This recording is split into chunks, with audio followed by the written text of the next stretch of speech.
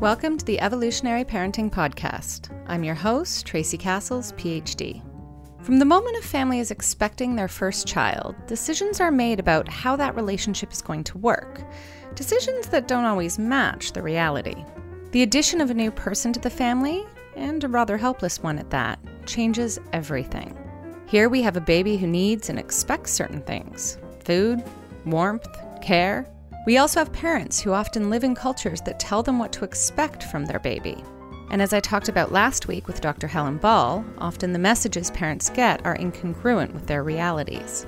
This week, the discussion continues with Dr. Cecilia Tomori, who has spent a career doing in-depth ethnographic work on how families navigate and negotiate the tensions that affect parenting decisions, particularly from a moral framework of how we make the decisions we do.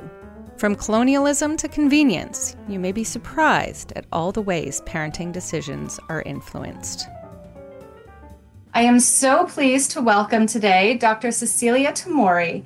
She is an associate professor in the School of Nursing at Johns Hopkins University. She is also their director of global public health and community health. She's an anthropologist and public health scholar whose research addresses health inequities through teaching, research, and active engagement in global and community health.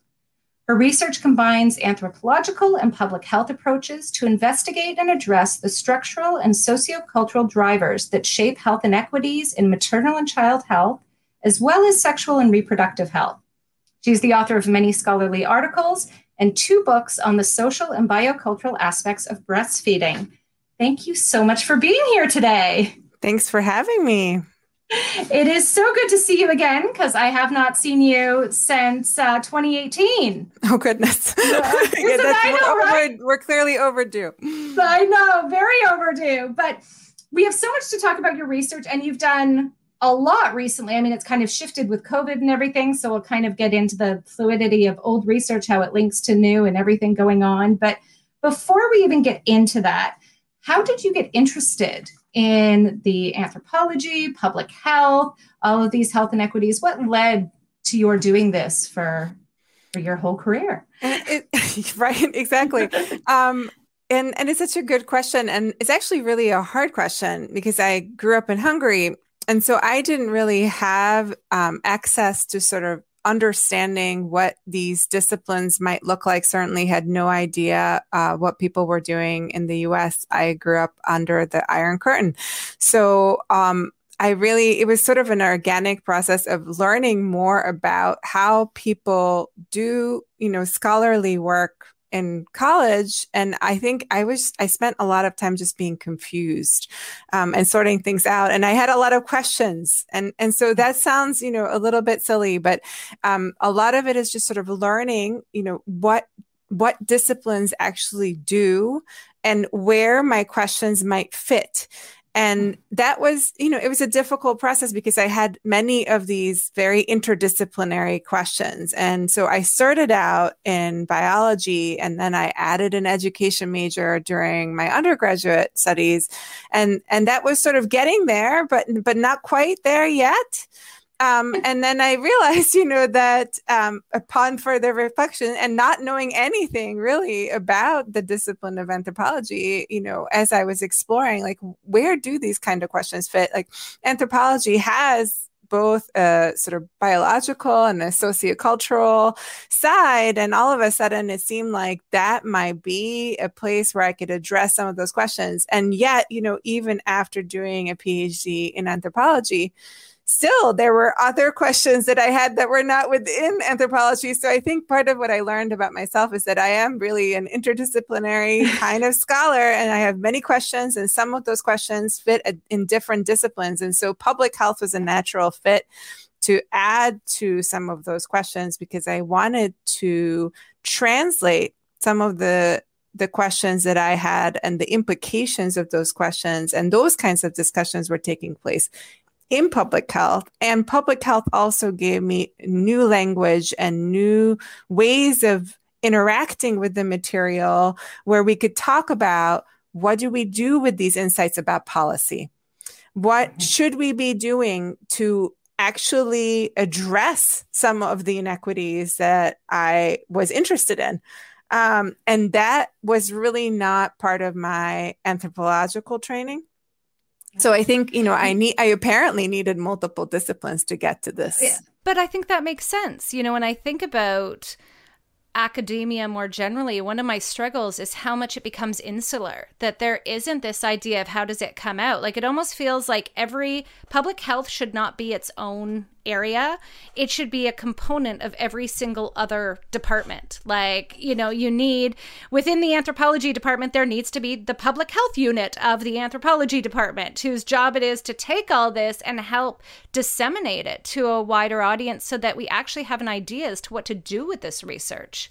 I agree. I think that there is a real siloing of disciplinary knowledge. And obviously, anthropology is not the only discipline where it happens. I think it happens across fields, even within, public health, which is a huge, such a huge discipline, really going from sort of molecular, cellular issues to, policy. I mean, that's quite a range. And anthropology is, quite a range already, too.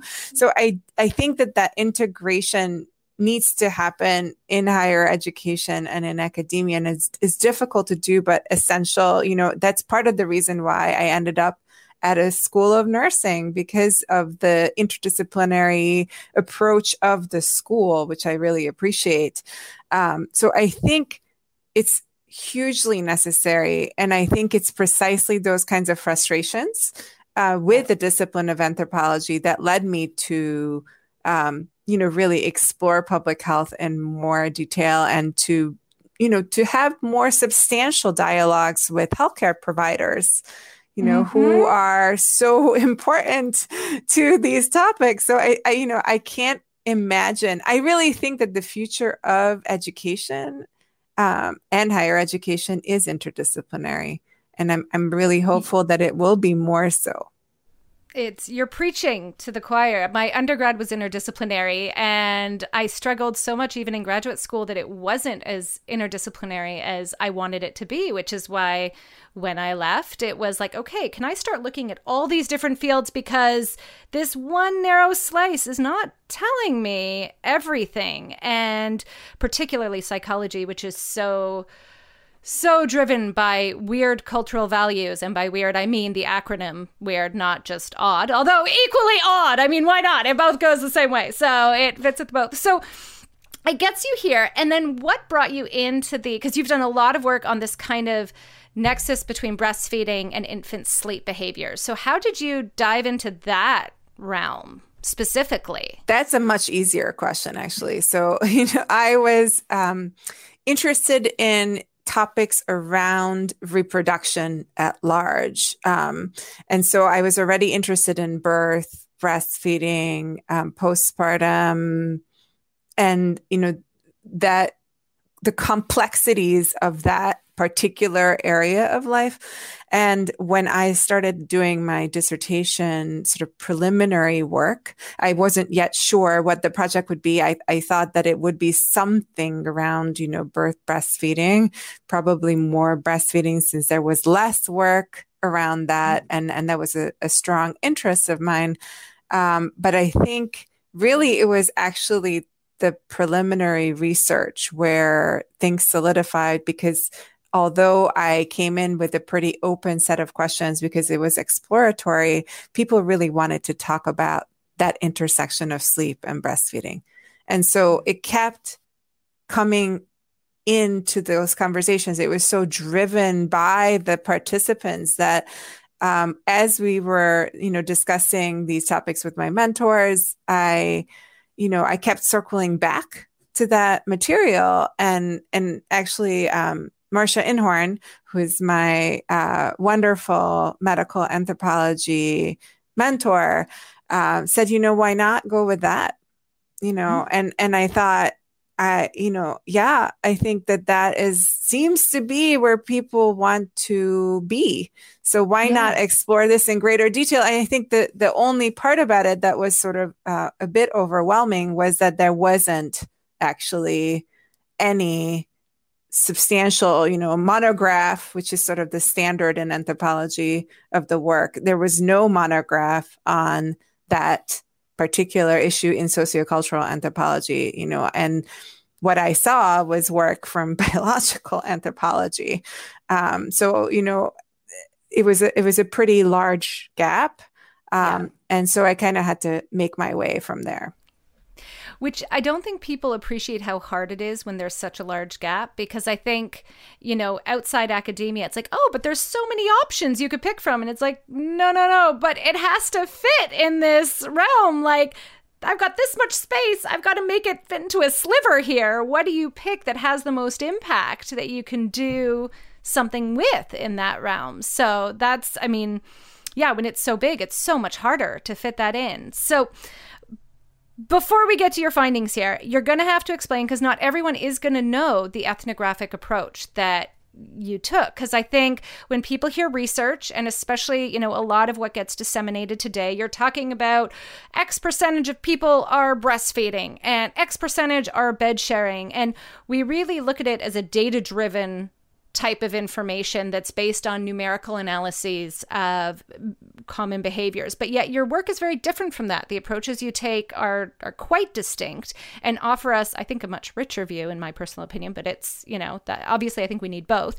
But what does your research look like? How do you conduct it? And what are the types, of information we get from it? I think, and my research has really evolved, over time. So I started in that very classic approach, but actually, when you asked me that question, I realized that actually I was always sort of doing multiple things, because right before I started graduate school, I was actually in health services research, which is definitely a more quantitative kind of field. And I did do some qualitative work in there. But not as much in depth as in anthropology. So I think I was always sort of a little bit mixed methods. But, to do a dissertation in sociocultural anthropology. So even though my training is in 4 fields, anthropology, and I should probably say what those are because most people aren't familiar with that, but anthropology is hugely diverse. We have 4 subfields in American anthropology traditionally, which is biological anthropology, sociocultural anthropology, archaeological anthropology, and linguistic anthropology. And at University of Michigan, we're trained in all 4 fields. And I actually did a lot of 4 fields work. So I was teaching in biological anthropology as well, and doing work in linguistic anthropology and then sociocultural anthropology. But the dissertation ultimately is primarily sociocultural anthropology with some intradisciplinary work. And so the hallmark of that is ethnographic research. And so ethnography is a little bit difficult to explain because in some ways it seems more like a life way rather than a research method, because it is so in-depth and lengthy. I think that's probably the biggest distinguishing factor, is that, traditionally ethnographers really spent years learning about a particular setting and people and their ways of being. And that's a rather large task. So as you can see, that old sort of way of doing things is does not fit easily into more recent academic frameworks that make you go through this program in a more condensed way. So this requires a lengthy kind of preparation. Many people acquire multiple languages before they go ahead. I learned English not as a native speaker, but I didn't have to learn it, during graduate school. But many people pick up several extra languages to be able to do their work. And so we spend several years preparing to go to the field. And then we spend, at Michigan at the time, really to be taken seriously, you had to do about 2 years of field work. And I think that that's a pretty different approach from most other kinds of work for a dissertation. And the product of a dissertation is also quite different. Many people tend to write articles or shorter pieces, and we're essentially required to write almost a book manuscript at the end of this. So this is part of the reason why we take so long through graduate school. It's a very intensive kind of program. And in terms of what we do, I think it's also a little bit difficult to explain because we're required to know a lot. So it's not enough to focus on a particular group of people per se. You really have to learn about the history of that particular place and the topic that you are addressing. And then you really need to get in depth at everything that could potentially bear on the topic that you're addressing. So, I was looking at experiences of breastfeeding and sleep over time, and particularly among middle-class Americans in the Midwest. And, I followed people from their pregnancy, usually their second trimester of pregnancy, through at least a year postpartum. So, it's just this very, very lengthy period of time. And I think quite different from other kinds of qualitative research as well that tend to be based on interviews and tend to focus on a smaller, you can conduct large numbers of interviews, but rarely are they conducted by one person. We are the primary investigators usually in an ethnography, unless it's a team kind of project, but traditionally it's not. And we don't just do interviews. We really basically spend time with people. So it looks as if we're just sort of hanging out, which is also confusing for people. It's like, what is this? What's going on? But just ignore her. She's just our local anthropologist at our house. Just come. Would you like coffee now? It is this kind of surreal thing to be doing because you're integrating yourself into people's lives to the degree that they welcome you. Which requires, relationships with people that are long-term and long-standing. And then, I spent lots of time with people, in their homes because people were, early on, especially home with their infants, but also, when they came home from work or weekends. But I also spent time, in local childbirth education classes for months. There was a period of time when I could just wake up and I would just want to recite classes because that's what I was doing. So much of my time was in the evenings taken up by that. And I went to various events that were relevant. I trained as a postpartum doula. I went to basically everything and anything that could impact these experiences. I spent time at the local hospitals.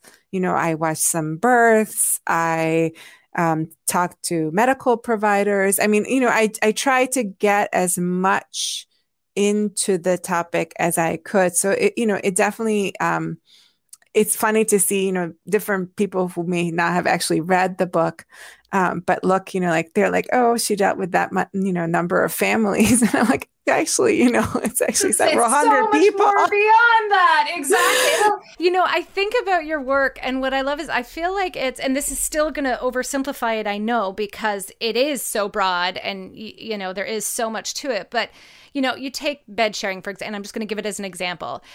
A psychological approach is, who is bed sharing? What are they doing? A sleep, approach might be, how is it affecting their sleep? And I feel like you answer every other question that goes around it. How do people feel about bed sharing? What are the general views that they're given about it from all these different sources before they even embark upon making a decision about it? How does it interact within the family structure or within friends or from healthcare providers after?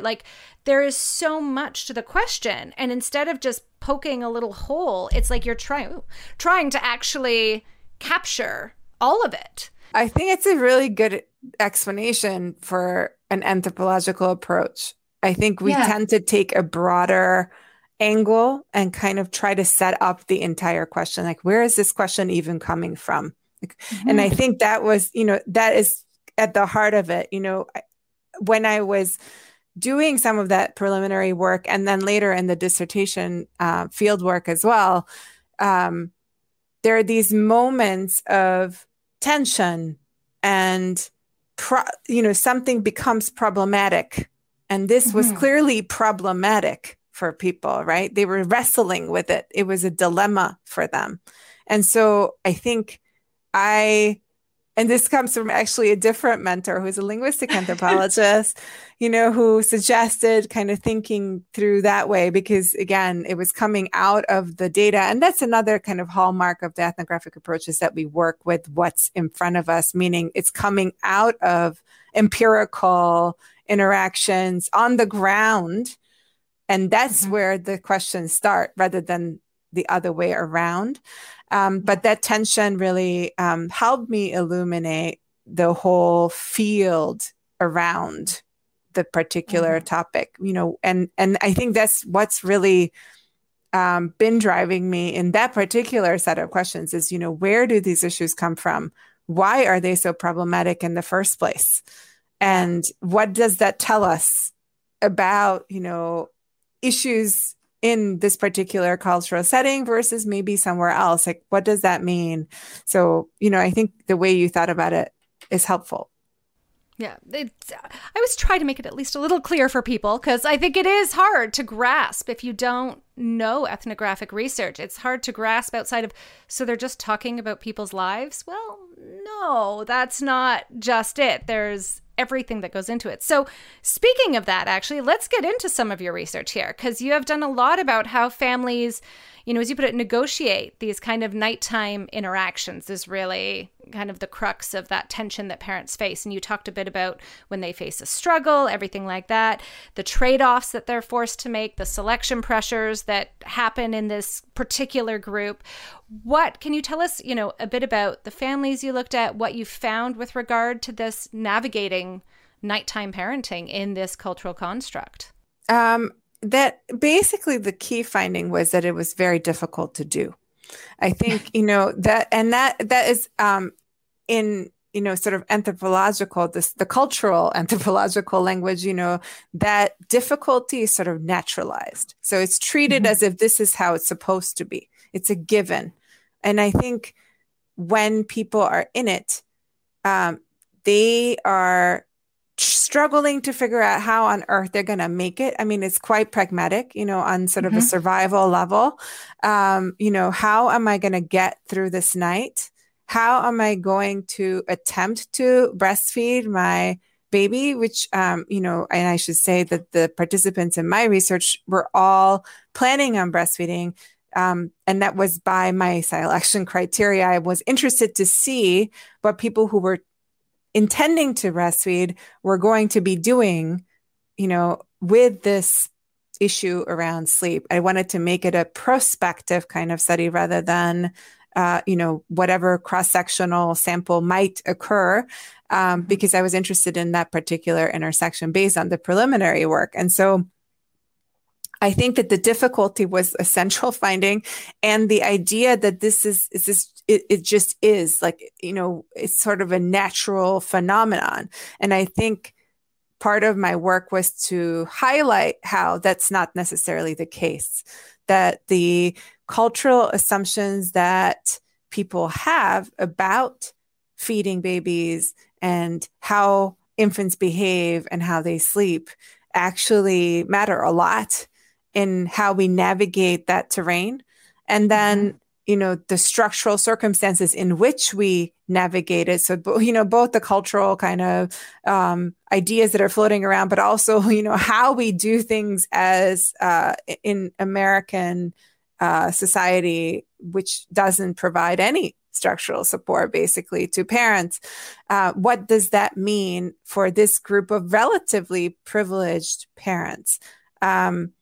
And part of the reason for choosing that particular group was because I had some concerns, which I still share, about the way in which some public health studies were, quote unquote, targeting or selecting historically marginalized people and kind of attempting to, quote unquote, fix them, present the people as if they were quite a problematic. I had a real strong antipathy to that. I still do. And so I really wanted to go in with a different kind of framework. And I knew a fair amount from, focusing on sort of American cultural processes that, and reading a lot about the history of breastfeeding and sleep already. I knew that middle-class parents play a particularly important role because the way in which middle-class people kind of frame issues tends to become dominant, not because it's better, but just because of the social position of people. It tends to trickle down from elites, and then middle-class people kind of solidify it, and then it gets enforced upon everybody else. So I wanted to know, what would that look like in that kind of a group? And so I think part of the sad findings was that even for people who had, a fair amount of resources, relative, I mean, this is all relative, compared to many other people, didn't mean that everybody was like super wealthy, but they had more resources than many other people. They were definitely middle-class people with, fairly secure employment and housing. And they were pretty educated. And they were mostly white, which also means a huge layer of privilege. So all of those things were there. And yet they were still struggling. They were still struggling. And so that really showed to me that the structural context of how we do parenting, in the United States is just fundamentally deficient, that there's not enough support.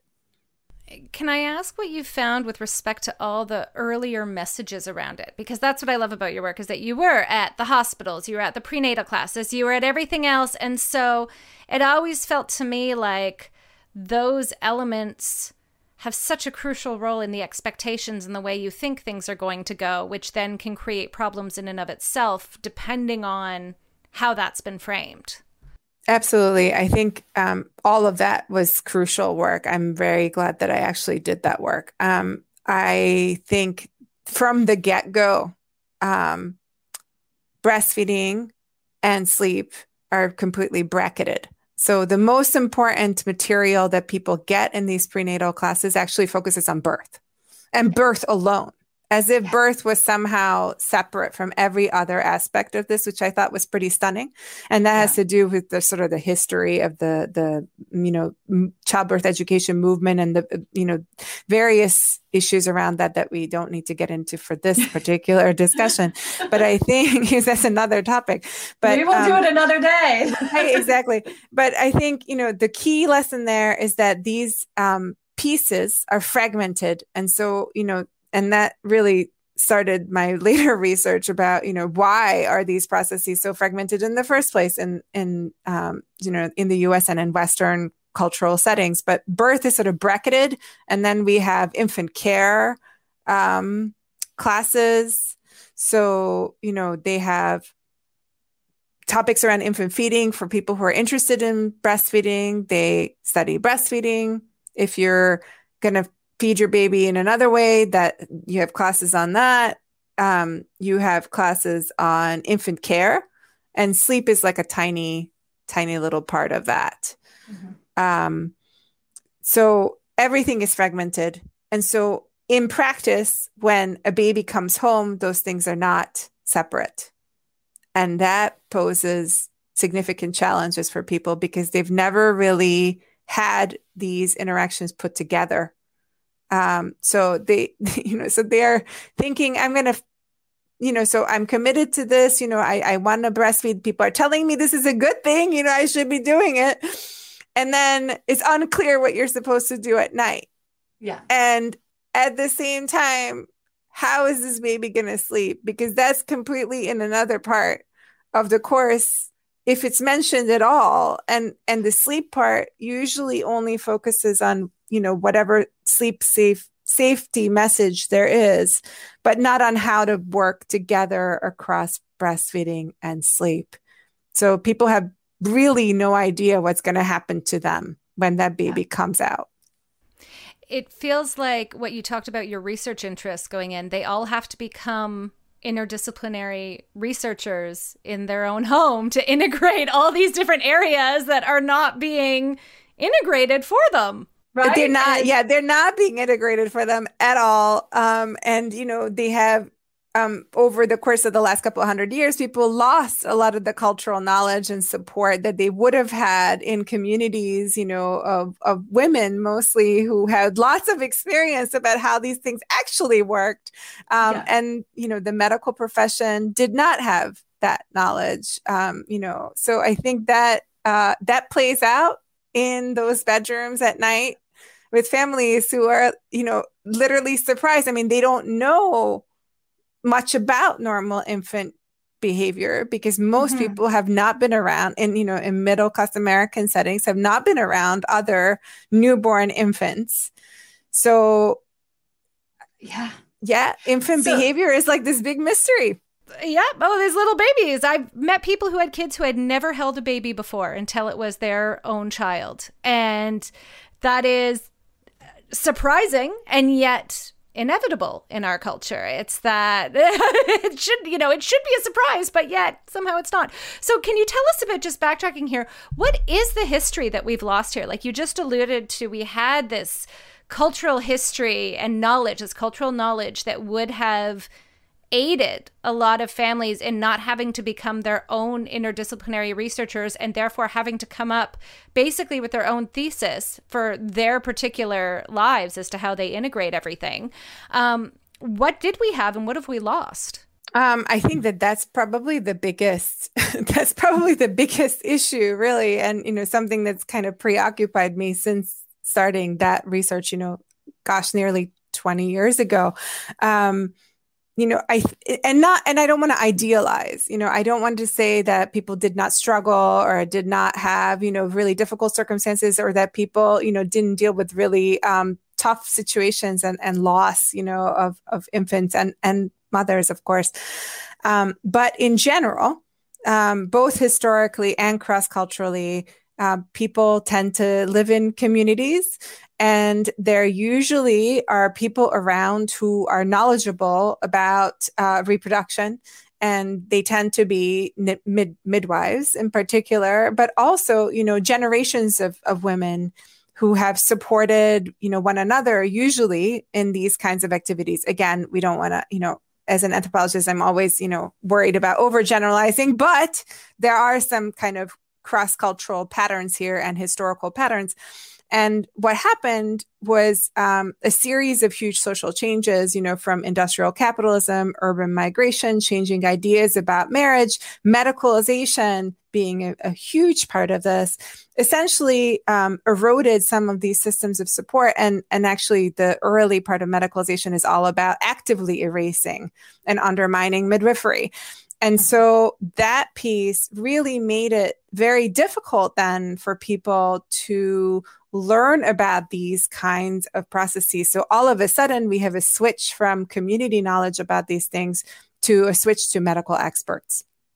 And these medical experts who claim to be medical experts had different areas of so-called expertise. And I say so-called because I really am quite skeptical about each of those domains, but about birth and about infants.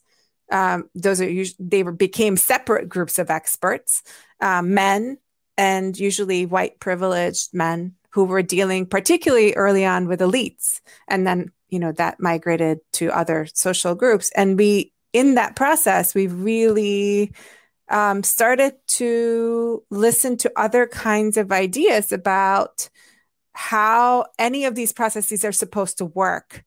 And I think for the purposes of, breastfeeding and sleep, they had tremendously negative consequences. They fundamentally undermined, physiological birth, the kinds of core things that make birth work. And similarly, the things that make breastfeeding and sleep work. And so people really were at the mercy of often really, really terrible advice. And unfortunately, that was another major theme in my study, that medical professionals had little to offer about basic issues around breastfeeding, very little knowledge, very little support, even among ostensibly supportive people, and even less on sleep or how those two things work together. Pretty much none. And that left people in this vacuum.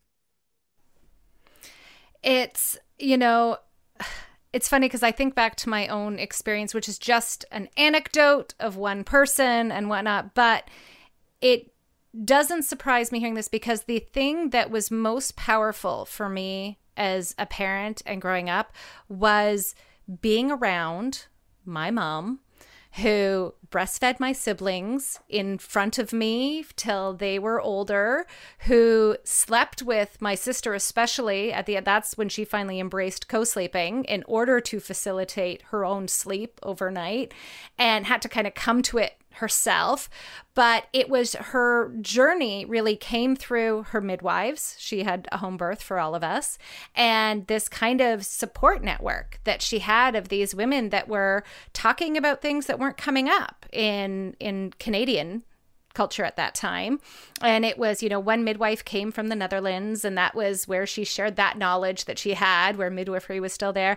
But I remember growing up and seeing it and having the discussions of my mom always telling me, oh, this worked really well for me because this was really good for sleep and this was really good for that. And I know so many people who never had those discussions, never had it in front of them. And I certainly got more from just witnessing it and then having those discussions than anything I got from any prenatal class, I remember my prenatal class, there was a discussion as to, there was a breastfeeding component to it actually, which was really lovely. But in this whole room, they asked, how long are you going to breastfeed for? And I was the only one that said, I don't know, however long my baby breastfeeds for. Like that whole notion that children could dictate when they end, that idea was they played and they had agency in that choice, was people looked at me like I had just sprouted 3 heads. And that was, and I was just like, oh, I don't know. That's what happened in my house. Like, and I'm so much older than my siblings. It's like actually like cognitive awareness of everything that happened there. But it highlighted to me how much that immediate environment around us, the people around us, what we see, what we witness, can have such a profound impact on how we address those problems and everything we face later on. I think you're spot on. And the data, about breastfeeding highlights exactly that the experiential dimension and people's family history is such a powerful, in the sort of quantitative part of, my later work, once I went into sort of more public health, you can show this quantitatively. So while these themes came from, a smaller number of people, they actually fit into larger patterns. And so that experience is extremely powerful. It's far more powerful than anyone telling you anything, in the abstract. I think that is at the heart of it, is that really that link has been cut. And so that really is one of the foundational ways in which those inequities get reproduced, because who then has the access and the resources to be able to find an answer to these kinds of dilemmas, and who doesn't? The whole way in which these families invested considerable resources into making breastfeeding work. And that is a matter of privilege. So, I'm not discounting their commitment because they were also amazing people. However, without those resources, it would have been extremely difficult to make it under these kinds of circumstances because the environment for breastfeeding was not supportive. And part of that had to do with the sleep advice, because the sleep advice essentially was telling people something opposite from what the breastfeeding portion was telling them. So they were being told, and that was part of the tension that they had to navigate, is they were being told at the same time that breastfeeding is really important. You, quote unquote, should be doing this. You should be really committed to this. And this is like a big thing that you need to be doing. On the other hand, the sleep advice is you should never bring your baby into bed with you ever. And you should cut out nighttime feedings as soon as you can. And then you should move them to a different space really faster as soon as you can.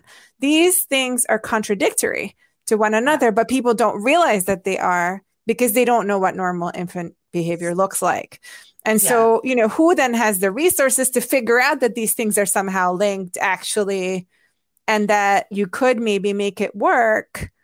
Not that many people necessarily have that opportunity without consequences. Some people do, but then, they also have the consequence of being sort of policed and targeted, for quote unquote unsafe sleep. Yeah. And this is actually something I spoke to Helen Ball about, that distinction between the breastfeeding advice and the sleep advice, and that tension there between the two that just doesn't match up with what we know, really in so many ways. There's so much to go into that. I want to switch over a little bit, because one of the other things that came up in your work about the pressures is what you call the contested morality of breastfeeding. And that was something that's funny, because I know we all talk about the morality of breastfeeding, but can you explain what you meant by that for families, what it means to have this? Yeah, absolutely. So really, these families, and I think generally we still, years after that work was done, we're still dealing with some of the same issues. So it's very conflicting cultural ideas about what breastfeeding is supposed to be. So on the one hand, breastfeeding is idealized, and, especially more recently in the last, several decades, since sort of 1970s and 1980s, there is an increasing embracing of breastfeeding as part of the medical quote unquote right thing to do. So there's this cultural expectation that you should be doing breastfeeding. And that's now underlined and emphasized by the medical establishment, which again, remember, doesn't know that much about it. So it's kind of an ironic tension there. On the other hand, the social context of breastfeeding remains very fraught. So the other part of the moral landscape of breastfeeding is that it's in practice often stigmatized. And so the everyday activities that are involved in breastfeeding are all stigmatized. So breastfeeding in front of other people, really, and public doesn't really capture it, because in front of anyone, in people's own homes to being elsewhere, any place can be stigmatized. Breastfeeding in the quote unquote wrong way, whatever that is, meaning too often, not enough, which, all of that is also stigmatized, so it's like they say they support breastfeeding, but at the same time, they're like, but you're feeding your baby too much, or you're starving your baby. I mean, all of these messages were coming across in my participants. I mean, the number of negative comments from ostensibly supportive people are shocking. And then the non-supportive people are like a whole another story. So, and then of course, for how long? So, the decisions around how long to breastfeed, quote unquote, too long, that's also, stigmatized. So in reality, on the ground, the actual experience of breastfeeding is constantly devalued, criticized, and viewed in a very negative light, often sexualized. We can go on, but it really is about morality. It's this moral corruption. The idea behind stigmatization is that you're somehow morally flawed. You're not the right kind of person. So actually, in reality, oftentimes there is no way to be the quote unquote right kind of person, because it's impossible. Because on the one hand, you're somehow supposed to be breastfeeding, right? And on the other hand, you're actually not supposed to be doing it, because in reality, you can't carry out that act without being stigmatized. So this is a no-win kind of situation. And so that's what I meant by contested morality. Obviously, so the sleep is a big part of it, right? So how did your families navigate some of this morality issues? Because it feels like, again, you talk about the privilege. I mean, we have the privilege of, you might be able to afford supports when it comes to breastfeeding, but morally, it's not like you can buy someone's moral acceptance for what you're doing. I think that, well, they suffered. I think that's part of the answer, sadly, is that they struggled with it. They had a really difficult time. They lost a lot of sleep over it. And then, in order to make it, because these families were, people who prioritize breastfeeding, by my selection criteria, they kept with breastfeeding. And that meant that they had to compromise something. And so what they compromised is the sleep advice in order to make breastfeeding work and in order to survive, frankly, and not fall over from exhaustion. And so most of the families, whatever they were planning on was completely irrelevant, because in reality, they were exhausted And so they ended up bringing their baby into bed with them, whether they wanted to or not, sometimes because they just fell asleep with the baby next to them. And so then the only difference really was about whether they persisted with that pattern over time or not, but most people, I think by default really kind of had to pragmatically bring their baby into bed with them. And they kind of stuck with breastfeeding, with all the other cultural stigma around it. And they hid it, right? So the other way, the big piece of this is like they did something that was viewed as problematic. And therefore the answer to that, and this is true for all stigmatization, by the way, like this is the same, is that in order to maintain the appearance of appropriate morality, people have to hide whatever is stigmatized. So this was, one of the reasons why I wanted to get into the public health piece of it is because, when you provide that kind of guidance that prohibits something that is actually kind of fundamental to the physiology of breastfeeding, if you learn about, the evolutionary history of breastfeeding, which, I'm sure you talked to Helen about, then, because these two things actually were not separate and they're actually part of the same kind of processes in the first place, which people don't realize because we never said anything about it and there was no community support to help you with it, then, the result is that with this kind of contradiction, you're actually going to end up with driving something underground. You're not going to get rid of it. People are going to bring that baby into bed with them. Yeah. But they are not going to have access to the information they need to be able to do that safely, which is actually likely going to backfire, right? And so it's either going to end up with people quitting breastfeeding, which I think is the other common trajectory, which I didn't see as much of because of my participants. But that's the other piece. Like we know from the quantitative part is that, people are not able to sustain breastfeeding over time. And I think one of the reasons for that has to do with the sleep advice that we give people, right? The lack of information that we give about sleep and the interrelationship of sleep to breastfeeding. And then the other piece is that we drive it underground and then end up, with people falling asleep, because people are told that they should never bring the baby into bed with them, for example, then people end up sleeping on the couch. And the couches are so much less safe than a safer environment that you could create in a bed on a firm surface if you talk to people about this ahead of time. So public health, a new version of public health that has emerged since that time really is much more focused around, equity, much more focused around meeting people where they are and rather than stigmatizing them. Some of these lessons were learned from HIV prevention, for example. That's one of the key areas where public health really learned some lessons by activists who were part of the communities that were being targeted for their quote unquote immoral behavior, right? Public health has a really old and troubled relationship with morality. And so we have the same problem with breastfeeding and sleep. In my view, neither of these matters need to be moralized, right? So breastfeeding does not make you a morally superior parent. In fact, none of the ways that you're feeding your baby makes you a morally superior or inferior parent. And whatever behaviors you engage in, in the health literature called behavior and anthropology, we'd call it different, how people, interact with one another.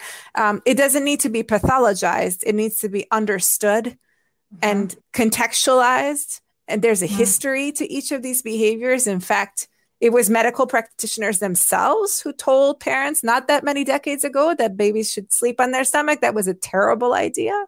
It was medical practitioners not that long ago who were telling people that they should be feeding their baby with formula and with rice cereal and all sorts of stuff and mixing stuff into the bottles to make them sleep longer. I mean, these are coming from the medical establishment themselves.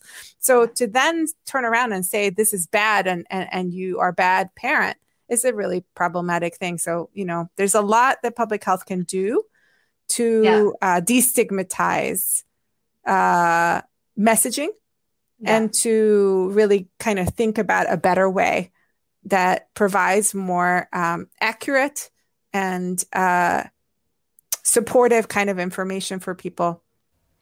I want to hear your thoughts on what they can do going forward. But you're saying fully reminds me of why, again, going back, that ethnographic research is so important, because when things are stigmatized, people lie.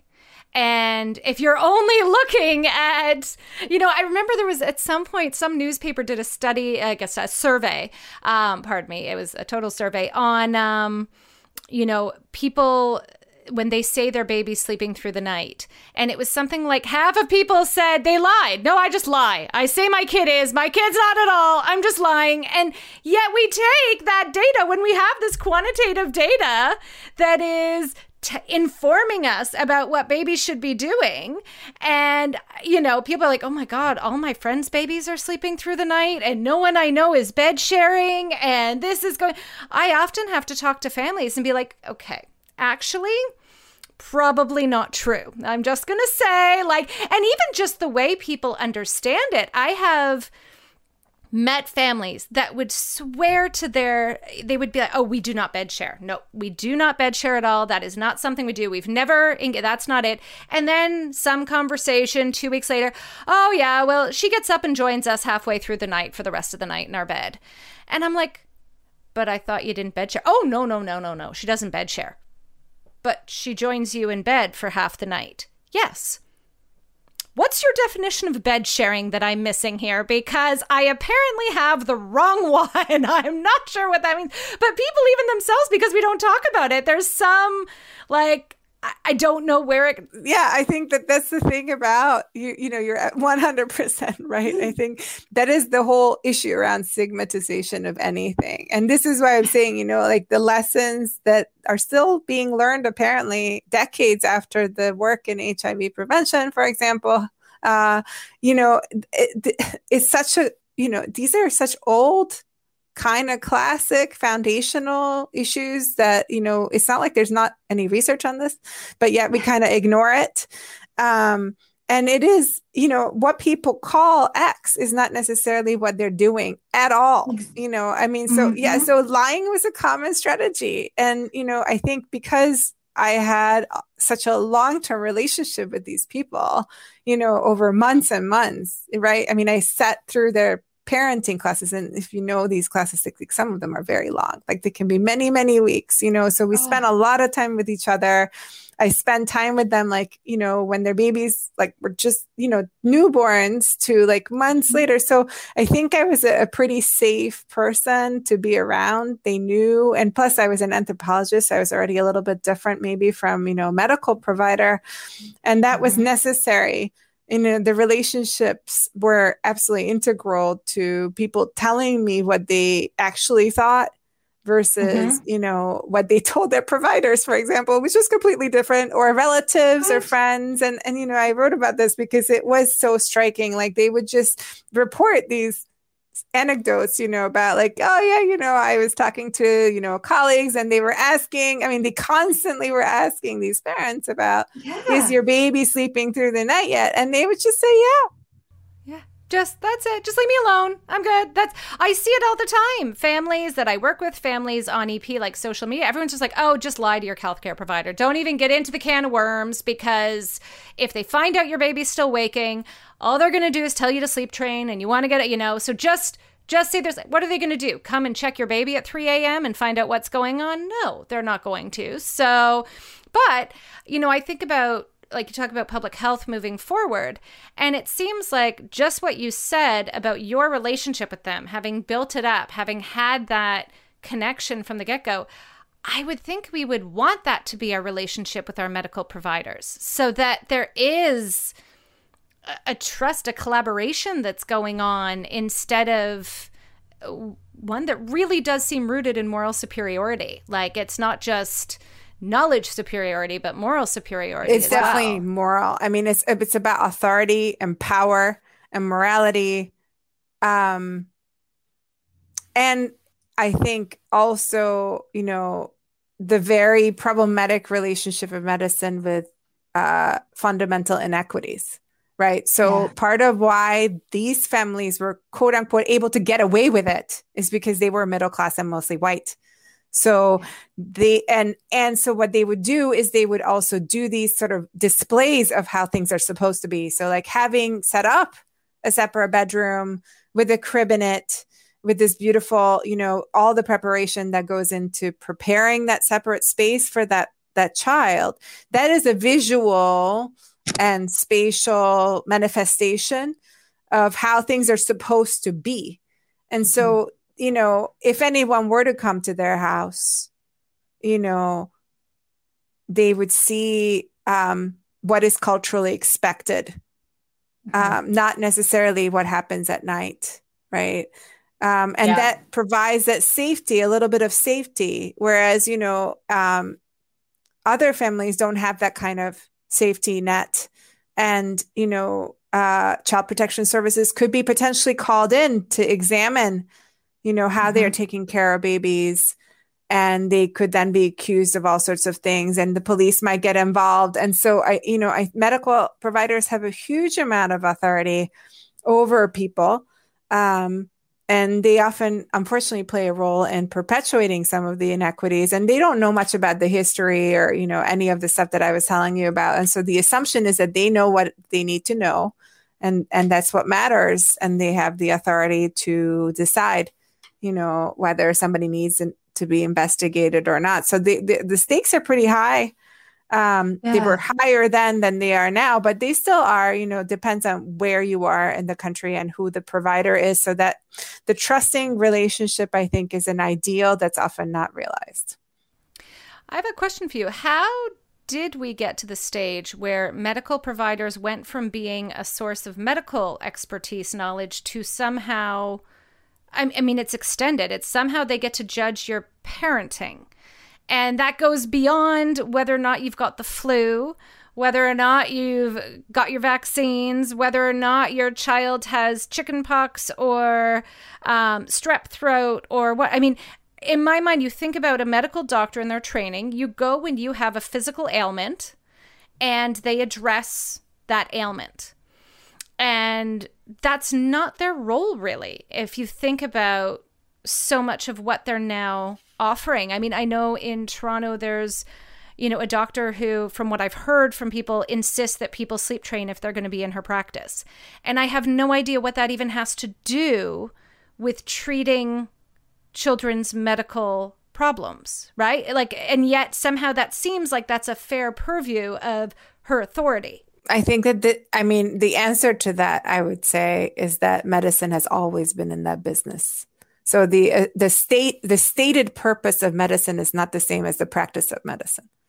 Yeah. And like I said, the system, the medicalization of these processes, was often violently done, and carried out with particular agendas, like erasure of midwifery and targeting particular racial and ethnic groups, both domestically in the United States and through particularly indigenous communities, Black communities, people of color, but also, in the larger global landscape of that, it's part and parcel of colonialism. So, that's why I highlight it in pretty much every talk, because I think that that's sort of where I think people need to understand that the system, the medical system, is not a neutral kind of historical system. And neither is public health, because public health was also hand in hand with these sort of constructs, part of imperial ways of managing populations, right? So it has these roots, and those dynamics are maintained. So part of it is about just power, authority, and that, of course, always has a moral dimension. It means that some people are deemed to be superior to others. And that was, at the heart of it. And, this is kind of fairly, blatant, but I think it's really important. I think that was at the heart of how medical professionals undermined these processes, right? That the idea that some people were, quote unquote, uncivilized, that they fed their babies too much, they fed them on demand. Yeah. They slept next to them, was deemed inferior. Absolutely. And so, that is where the history is, really. And I think that's worth highlighting, because people really need to understand the kind of power dynamics that they're engaged in inadvertently, oftentimes, so Yes. an individual medical provider doesn't need to know all of the history to accidentally and inadvertently replicate it in their own interaction. Unfortunately, that's how systems work. So, taking a step back and thinking about what the ostensible goal of medicine is and how to actually support people would be a great start to reframe those kinds of interactions. Yeah. And, I think what you just said was really crucial about the individual doctors not necessarily intentionally taking part in it. And some do intentionally try to move away from it. I think part of why my mom had a home birth and was introduced to midwives, this was not her upbringing. She did not, my grandmother's experience was very medicalized, very much listen to the experts and follow along. And it was our family doctor that actually was like, no, you know what? I think you're going to want something different. Like, knew her and set her up with midwives. And when I was born at home, that was, midwifery was not legal in Ontario. And so he technically was there and had to sign off that he was at the birth, but he just sat back and did it. Like, that was, you know what I mean? And I can't get him into trouble because he's passed away now, so it's not a problem. But that was, he stood up for her in the sense of being like, no, there is something wrong with our system, and I'm going to do what I can to advocate for you in terms of what you need and want from this situation. But I think he was very much in the minority in terms of being like that. So from a public health perspective, what needs to change? I mean, what are the changes that you would love to see to be able to facilitate more support for families and all of this as we go? Right. I mean, I think, that's a good one. That's a big one. That's a big question. I think, when we teach providers, and this includes, doctors, nurses, any health professional, they need to have a better perspective of some of the historical underpinnings of these topics around reproduction at large. So, and I'll talk about the new book project that we have on this, because Sally Hahn and I are co-editing a new handbook, a Routledge handbook on anthropology and reproduction. And so these topics fit into this larger landscape around reproductive practices. I think that really medical providers need to know a little bit more about how these interventions into reproductive practices came about. I think that context is really important, because I think it's really humbling. I think it would also address some of the fundamental inequities that we're seeing today. So understanding those historical roots sets you up well, both to address the problematic aspects of interventions and the sort of unequal outcomes that people are trying to address now. So, having a little bit of background, I think really humility, cultivating a culture of humility in which providers are taught to not only be the people who possess knowledge in the room, but that communities and people and families also come into the room. They deserve and merit that kind of care and attention, that they are, people, who have rights and who have dignity fundamentally. I know that sounds, but it's really it's foundational, right? It's that culture of respect and where they are not in power per se. Yeah. So it's decentering that power dynamic. And then, ultimately, thinking carefully about whether the interventions that are part of traditions, within medicine are actually beneficial.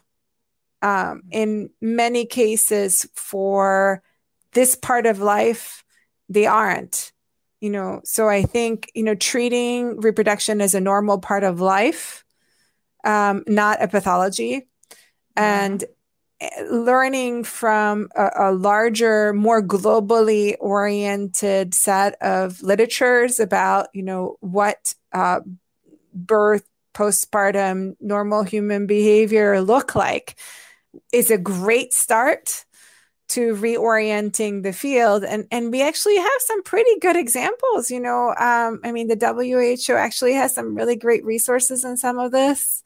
And we should not have to wait for decades of work to prove harm when we already know it exists.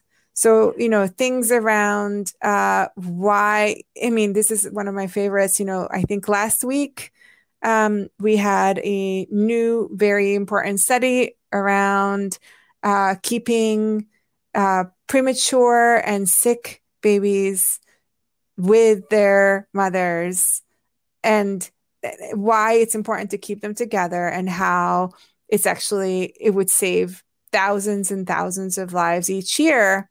And part of the commentary, on the WHO site was about how, there were these decades of assuming that it's better for moms and babies to be separated for medical reasons. And then it turns out that that's actually not the case. Now, I don't think that people have taken this in fully, what the implications of that are. And so the idea that separation is the default, which came through my research loud and clear, is a problematic assumption. And it's a pretty unique and ethnocentric one. So before we jump to the conclusion that that's necessary, maybe we need to look at what other options there might be, because closeness is so fundamental. And it actually, makes a difference in terms of life and death and long-term outcomes that we really care about in a quantitative manner, that we can demonstrate in quantitative ways. We spend decades proving, quote unquote, that, moms and babies need to stay together after birth. We spend decades, quote unquote, proving that, those things foundationally set up, the breastfeeding relationship. We should not have to keep proving this over and over and over again. But unfortunately, that's still where we are. And you actually just led right into something I want to ask you, because you talked this separation being default is the issue. Like, you brought it up when you talked about setting up the nursery. There's this immediate separation of space. This is baby's space. It's separate than, parent space. It's, we do define, but cross-culturally, this isn't the norm, right? This is not.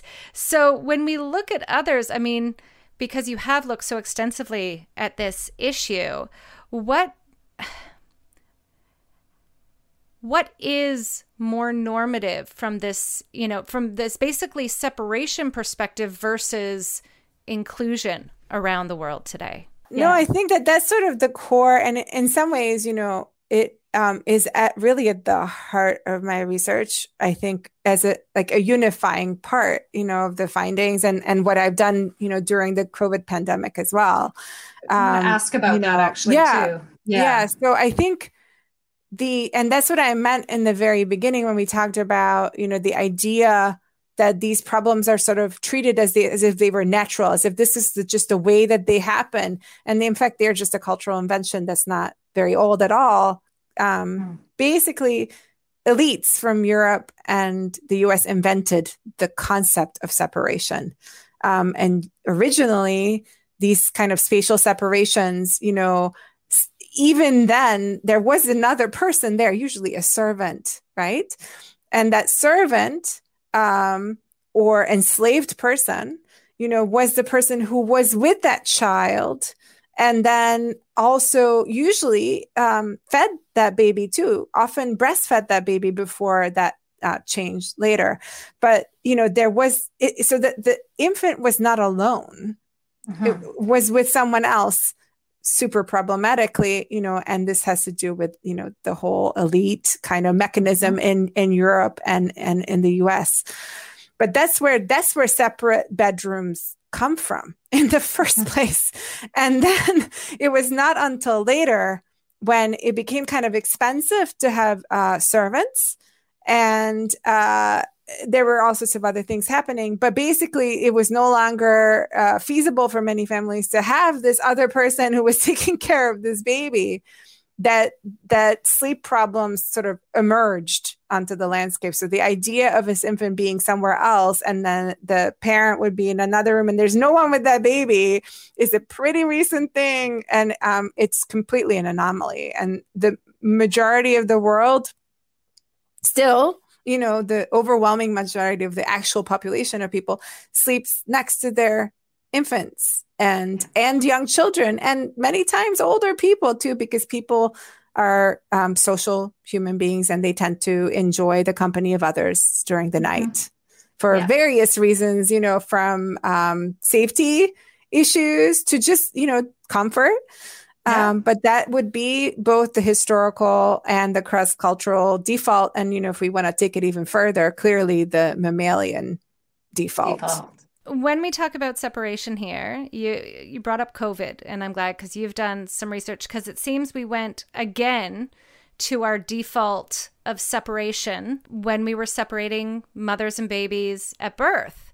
In hospital, it became a standard practice. What can you tell us a bit about that? Because you were looking at that, the effects, what the heck was being thought of there, right? And what did you find? I'll let you go there. We reverted to the default. It was not a surprise, but it was a disappointment. So the WHO, which has this more global framework, has a wealth of experience about how important appropriate attention to birthing and postpartum care are for, ultimately survival and long-term outcomes, had a very different perspective, and really was the default there is not to separate. The default is to keep together as much as possible because they know what the consequences are. But because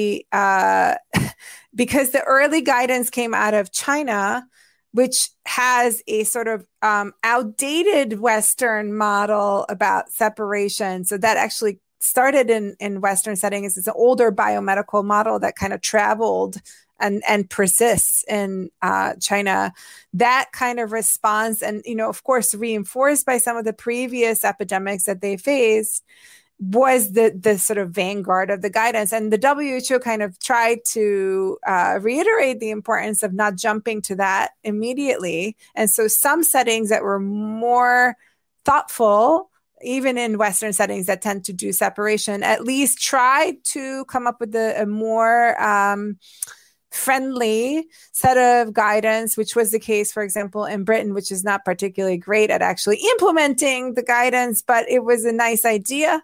And they did implement it to a degree. Some places in Europe also had a somewhat more friendly approach to moms and babies, but not the US. So, without going into the whole roller coaster of events, because it was a whole saga of, essentially the CDC recommending, considering separation, to looking like maybe they did actually consider the importance of togetherness and breastfeeding, to the AAP deciding to double down on separation. For a long time, that was a bit of an unexpected shock, to the reversal of all of this. Mm-hmm. And then, of course, we're continuing to have fallout from it, because once you implement something, it's very difficult to fully undo the damage that you've caused. I do think, and this is sort of the lectures that I gave on it and the papers I've written, is that the cultural assumptions, the cultural ideologies that we have influenced the policy decisions without people necessarily realizing it. So the automatic assumption was that it's safer. So the assumption is that it's always safer to have these two bodies be separate. And that, I think, is this old set of cultural assumptions that come from a biomedicalized approach to this whole series of processes. So I was not surprised because I had written about it, obviously, in the book. And I think those spatial separations that I talk about in terms of people's houses, they're also very much reinforced in medical care, all the way from the beginning of birth in hospitals. So babies are, although now they're placed more often skin to skin and with the birthing parent, oftentimes still, despite that guidance, in actual practice, babies are then put into these bassinets and wrapped up like a burrito and kept there. And that is the default. And that's what you see in many photos of newborn people. Like, people are really excited to announce. I always find it a little bit heartbreaking because I'm really happy for the parent, but I'm also devastated because it's really not how things are supposed to work. Is this idealized baby in the bassinet by itself, sleeping angelically, wrapped up like a burrito, is definitely not the way things are supposed to work. And then people are surprised why breastfeeding is difficult. It's because the baby and the parent didn't have any time to have that skin to skin contact, the closeness, the proximity that really sets things up and that stabilizes the baby and that regulates the baby early on, that then really sets things in motion, which is where sort of like my biological anthropological training comes in. But that piece is so foundational. And I think that, maybe that's one of the key, trajectories in my work really, is that closeness sets up so much, and the consequences of disrupting it are really, really, really significant, and they're underestimated. And the reason why they're underestimated is because we have these powerful cultural ideologies that suggest the separation is the default, and that that somehow infants are self-sufficient, or they should be, and we should be working towards increased self-sufficiency. And this may get us totally off topic, so feel free to tell me to just be quiet. I know exactly what you're saying, that we have this default of separation as positive, really. It's like a view that separation is good.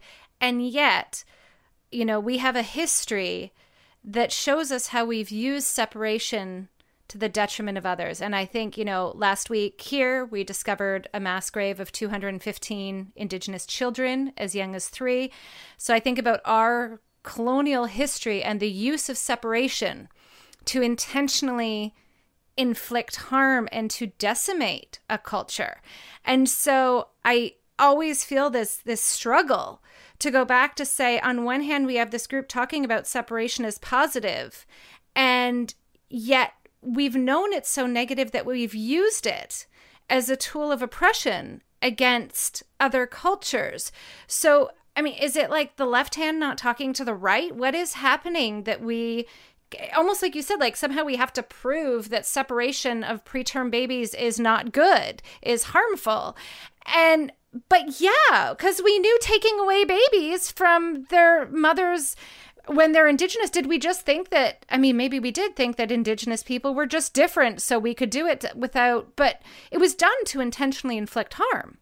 So there seems to be this like incongruence between this view of separation, depending on the lens in which it's being examined. I think you're nailing that connection. I don't think this is off topic at all. I think it all kind of goes back to that, those questions that I keep coming back to about how this all started and why these things are so problematic in the first place. And that's why I brought up the colonial piece of this. I think so usually I talk about colonialism, capitalism, and biomedicalization coming in together. Sort of, it's an triumvirate, unfortunately, that are deeply interlinked. And so I think these things are happening at the same time. So the violent separations that are happening to enslaved people, right, and Indigenous people, are obviously they're completely linked, and they are linked to that whole moral authority hierarchy that we talked about too. So the assumption that these men, usually, white medical men, and their assistants who tended to be white women, often mothers groups and things like that, were the agents of carrying out some of the pretty terrible, violent things, both, like I said, in the domestic colonial context and the expansive imperial context. These things were happening at the same time as this kind of scientific ideology of parenting is taking off. Mm-hmm. So I think you're completely right. There are these interlinked pieces to the separation part, mm-hmm. So on the one hand, they can be weaponized, and they are agents of very thoughtfully planned and executed agents of oppression, right? And you're absolutely right. So they were fully aware that this was harmful to those communities, and that's why it was done to them. Yeah. And at the same time, the idea that this infant separately is somehow better, so there's the violence piece, but also the idea of inculcating that infant with superior moral values that are part of the civilized. Yes.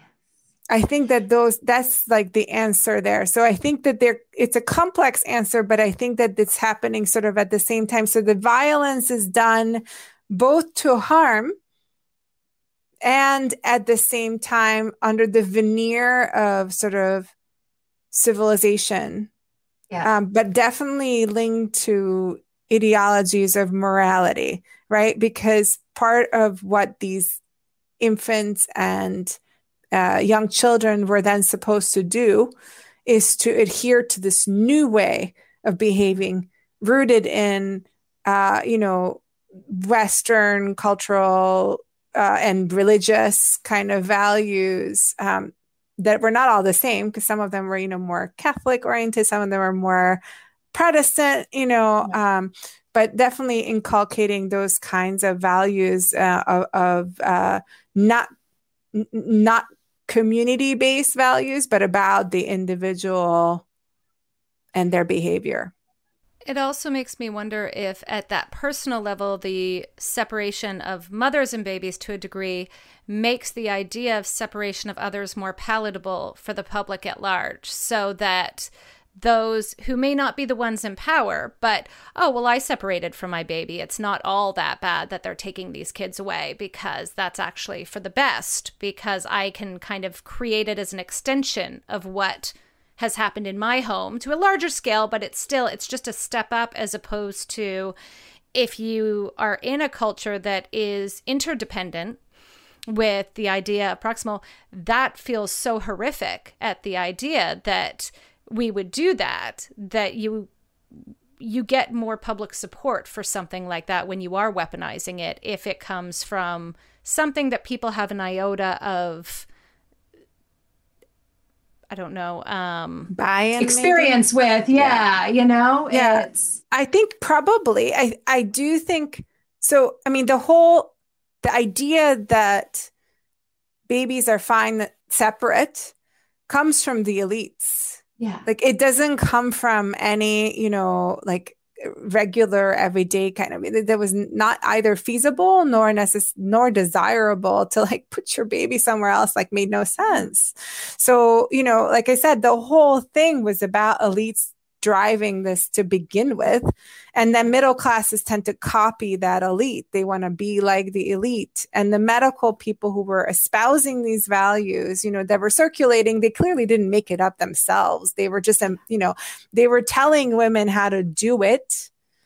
And they are also some of the, people, the medical people overlap with those colonial architects of some of these policies. So, I think that question has not been explored adequately in the historical literature, but there's probably a whole lot more there that could be looked at. And I think the reason why it hasn't been explored is because the majority of history is written for and by, white people.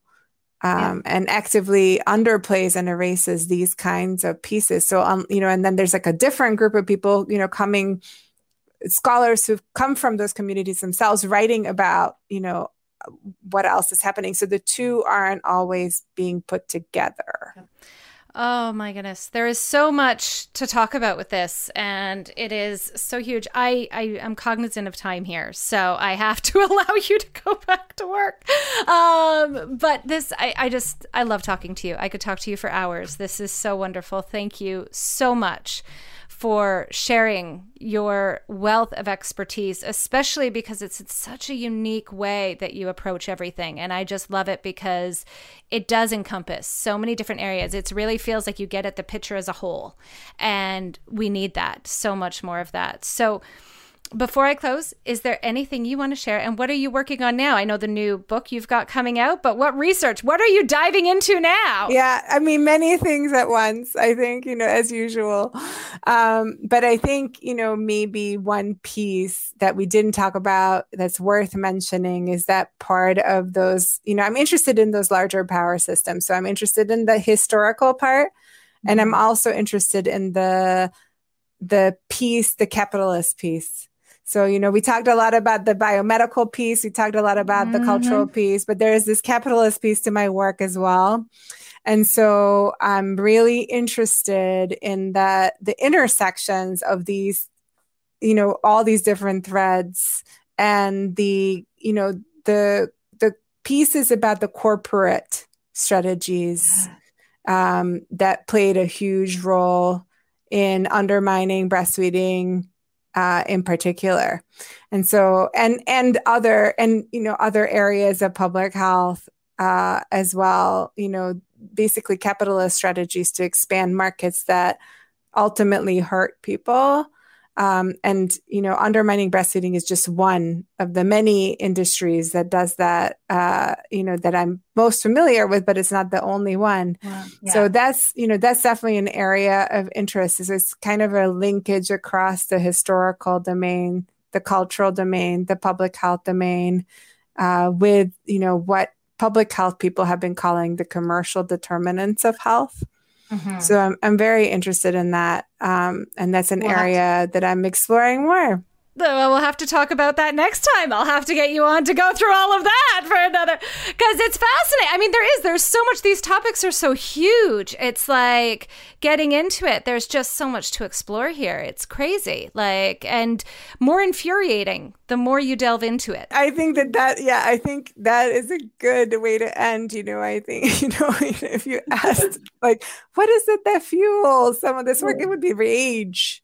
Yeah, I think sometimes just the exploitation of people, the vulnerabilities that people end up having because they're put into it, the lack of structural support, the manipulation of people. I think those are some of the things that that really make me upset. And, I think we have the power to challenge some of that through our work and strive towards something better and more equitable. So I see that as part of my job. I love it. Thank you so much. We are lucky to have you doing it, because we need more people like that, especially in these bigger systems, not like you said, like the public health, that actually does help us change policy and not just create niches of information that aren't being utilized to their best degree there. Yep. Well, thank you for having me. Oh, thank you. I will have you back, because now we've got to talk about capitalism. So we will save that for next time. Thank you so much once again for being on. Thank you.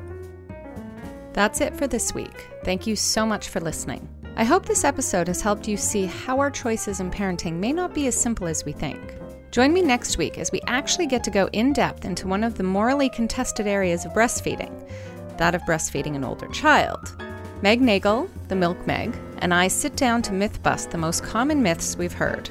For all those who have or plan to nurse beyond infancy, we've got you covered. In the meantime, stay safe and happy parenting.